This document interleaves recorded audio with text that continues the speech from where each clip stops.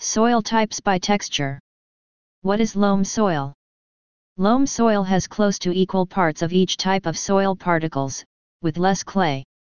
Typically, loam soil has 7 to 27% clay, 28 to 50% silt, and less than 52% sand.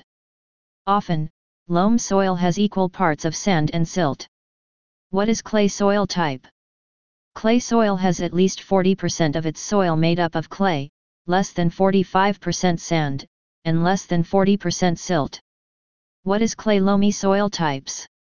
A clay loam soil texture has 27 to 40% clay and 20 to 45% sand with little to no silt. What is silty clay soil types? Silty clay soil has equal parts of clay and silt. There should be at least 40% of each or more, but no less. What is sandy loam soil? Sandy loam soil has mostly sand. A sandy loam usually has about 30% of coarse to medium sand with less than 30% fine to very fine sand. What is loamy sand soil types? Not the same as sandy loam.